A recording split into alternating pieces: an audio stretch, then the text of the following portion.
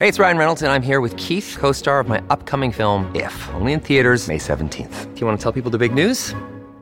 All right, I'll do it. Sign up now and you'll get unlimited for $15 a month and 6 months of Paramount Plus Essential Plan on us. MintMobile.com/switch. Upfront payment of $45 equivalent to $15 per month. Unlimited over 40 gigabytes per month. Face lower speeds. Videos at 480p. Active Mint customers by 531.24 get 6 months of Paramount Plus Essential Plan. Auto renews after 6 months. Offer ends May 31st, 2024. Separate Paramount Plus registration required. Terms and conditions apply if rated PG. All right, Scope, time for a regular segment here. We'll call it Level Up with Scope and Willie. So you do the Levels podcast each week with yourself and Willie Mason. This is where we're going to play a clip from the show, and then we'll discuss off the back of it. So this week you were talking about international eligibility or players opting out, potentially. Yeah, for sure. The different variables that come into now representing your country compared to when Willie played back in the early 2000s. All right, let's have a listen. The amount of people that pulled out of kangaroo tools, they just didn't. I think there's a difference now. I think the strength of the international game has got stronger now with Samoa Tonga. No, I don't want to discredit the OGs from the Kiwis because I think and English, but I think they were the only two teams. No, I'm telling you now, there was 3 teams: New Zealand, England, and Australia. That was it. Australia would back themselves to beat New Zealand 8 times out of 10. Yeah. If you've played 10 games in a row, you probably would have won 8 or 9 of those. Yeah. So, like, the strength of your Australian team compared to even the New Zealand teams at the time... Yeah, were unstoppable. You were, like, so much stronger. Where now I think it's a genuine competition. Yeah. And the teams are... Australia will still be favourites, don't get me wrong. But when you look at... We're about to get to the New Zealand team. It's a good New Zealand team. It's a really good Samoan team compared to yesteryear and even, you know, the Tongas and the Fijis and the Papua New Guineas that are going to be playing in... It's the week in, week out grind for these players. We had it, right? It was fucking hard. Don't say the NRL wasn't hard in that era. It was hard. It was a different hard, but it wasn't stressful. Yeah. Right? I look at some of these kids coming in train, it's like, you know, someone's dragging you in there. It doesn't look fun. It doesn't look as fun. Like, no one missed Kangaroo Tour because it was the funnest thing of all time. Yeah. It went for like 10 weeks, 12 weeks, and we were away, and it was so much fun because society was fun. Yeah, a couple of key points there coming off the back of that clip. What Mason's alluding to now, the professionalism of what the players, the week in, week out grind, the social media pressure that the players now have to go to compared to what Mason, his era, went through before playing for Australia at the end of the year. So he would have been cooked with social media. Oh, well, he definitely would have been a star and been able to monetize off it, just like some of the.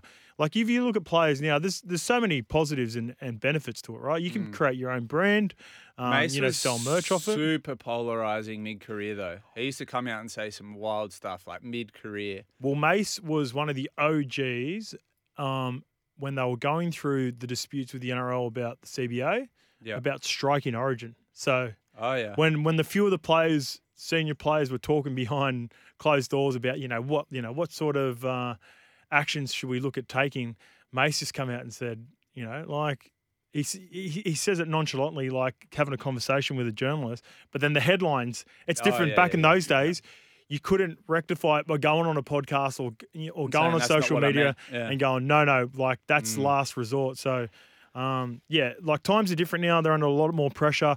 I really do think the game's so much more strenuous. The pre-seasons are so much harder. They're getting fitter and stronger. And by the end of the season, unless you're 100%, I think a lot more of these players, as the years go on, maybe pending World Cup year, I think still a lot of players will get excited and want to represent their country in a World Cup.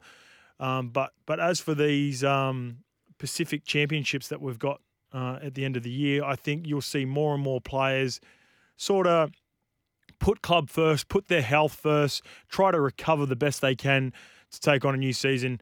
And the one that stands out the most for my country in New Zealand is Shaun Johnson. Off the back of the season that he had, he was outstanding for the Warriors, close to Dally M Player of the Year, and he's only got 2 years left. He hasn't won a competition before. Yeah. So he's got to be smart and realise, all right. Is he going to play for the Kiwis? He's turned it down. He's turned down playing for the Kiwis, and we don't know the out and out, full reasons of it, but you'd like to think, and I think a lot of people would understand his reasoning. Yeah, absolutely. If you haven't won a grand final, you've got a couple of years left, you're coming off career best year at 33, the best thing for you to do is recover, have another really big preseason, get back with the group of boys and lead from the front. You and Mace were talking to me this morning about the difference in pay at the moment. So they've leveled the playing field a bit for international payments. Yeah, so that's another big part. And this is probably like 50-50 rest, recovery, and then I think this as well. So if you look back on the days, the early 2000s, the top tier players were on. This is post Super League where they got a really big jump during Super League, and then after that Super League war finished around the 2000s, I'd say the top tier players were on anywhere between about 250 to maybe 500, 600,000. The top tier players, depending on who they were. So if you're just say your salary is just say 500,000 for example, and you play maybe 3 to 4 origins. 3 origins and then maybe 3 to 4 tests at the end of the year. You can almost, because the match payments back in those days were like 20 to 30K. Yeah. So there's a lot of incentive. So 90K for origin. 90K origin. And let's say you play another just say 3. Tests. Just say 90. So there you go, 180. Another 180, yeah. So you're going from 500 to 680. It's a big jump. It's almost half of your yearly salary, right, to play rep footy. Yeah. It's about 30% on top of what you're already getting. So that's a massive incentive to not only play rep footy, but if you're a Pacific Islander descent and you're not getting like those guys back in those days, they weren't getting anything. They were getting an allowance for the week that they spent in camp. And they weren't getting match payments. So that would have been for Samoa, Tonga. Fiji, this is World Cups and everything. The incentive for a Pacific Islander player to play for Australia was so much more. Huge. Yeah. Now the match payments, I believe, have come down to 3,000 per game. Yeah. So that's 10% of what they were. Yeah. And these players are now on close to huge top money. Tier players, 750 to 1.25. So it went from like say a Darren Lockyer on 500K getting 90K at the end of the year to play for Australia, which is a big chunk of massive. Now you've got say a Nathan Cleary on 1.2, 1.3 million getting $9,000. So it's a drop in the ocean. So it really money doesn't factor into it at all now. It's no real incentive monetarily. So then again, it goes back to what I was saying before. There is a massive incentive in that you're wearing the green and gold jersey, you're wearing the black and white jersey, and when you go back and you start comparing your greatness.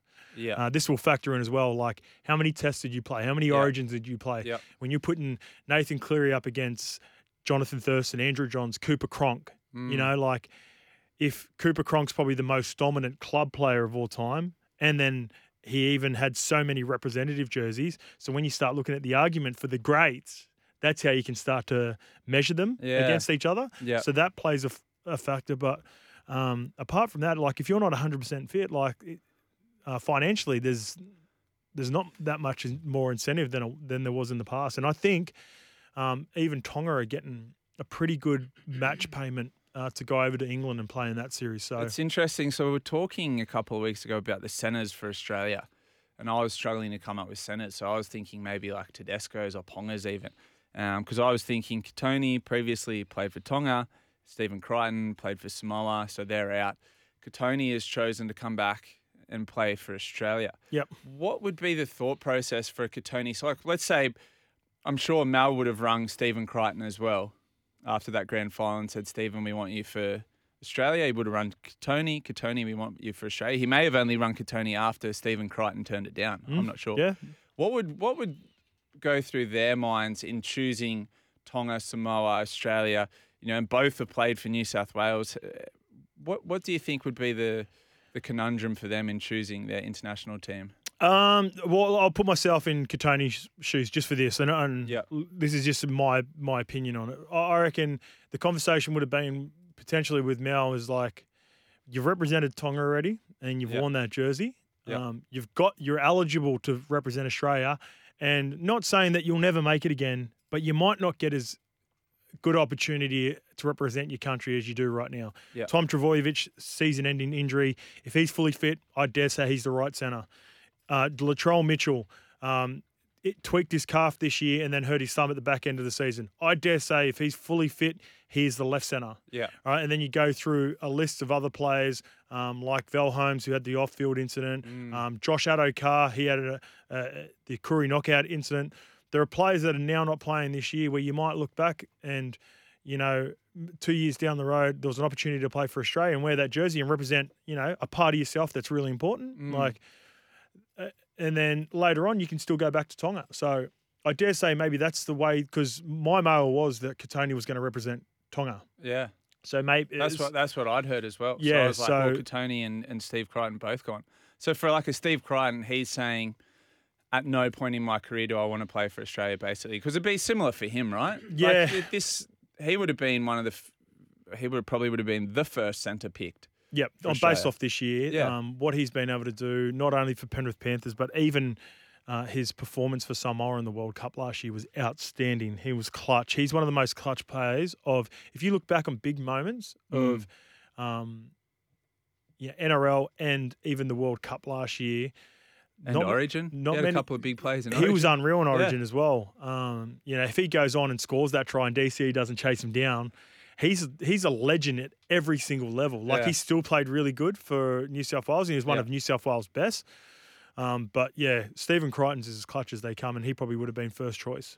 All right, later on the show, we've got Week in Review, and we're going to have Andy Raymond to chat boxing. We've got what's it called? The Battle of the Reef? Battle on the Reef. Battle on the Reef, yeah. Stand Sport tonight. Yeah, nice. So first boxing contest held in the water. Is that right? Yeah, exactly. I think it's on a pontoon. Like a Hell in a Cell, but on a pontoon on the water. Nice. Is it really? Like it. No, you got me. All right, you're on the Mowers Club.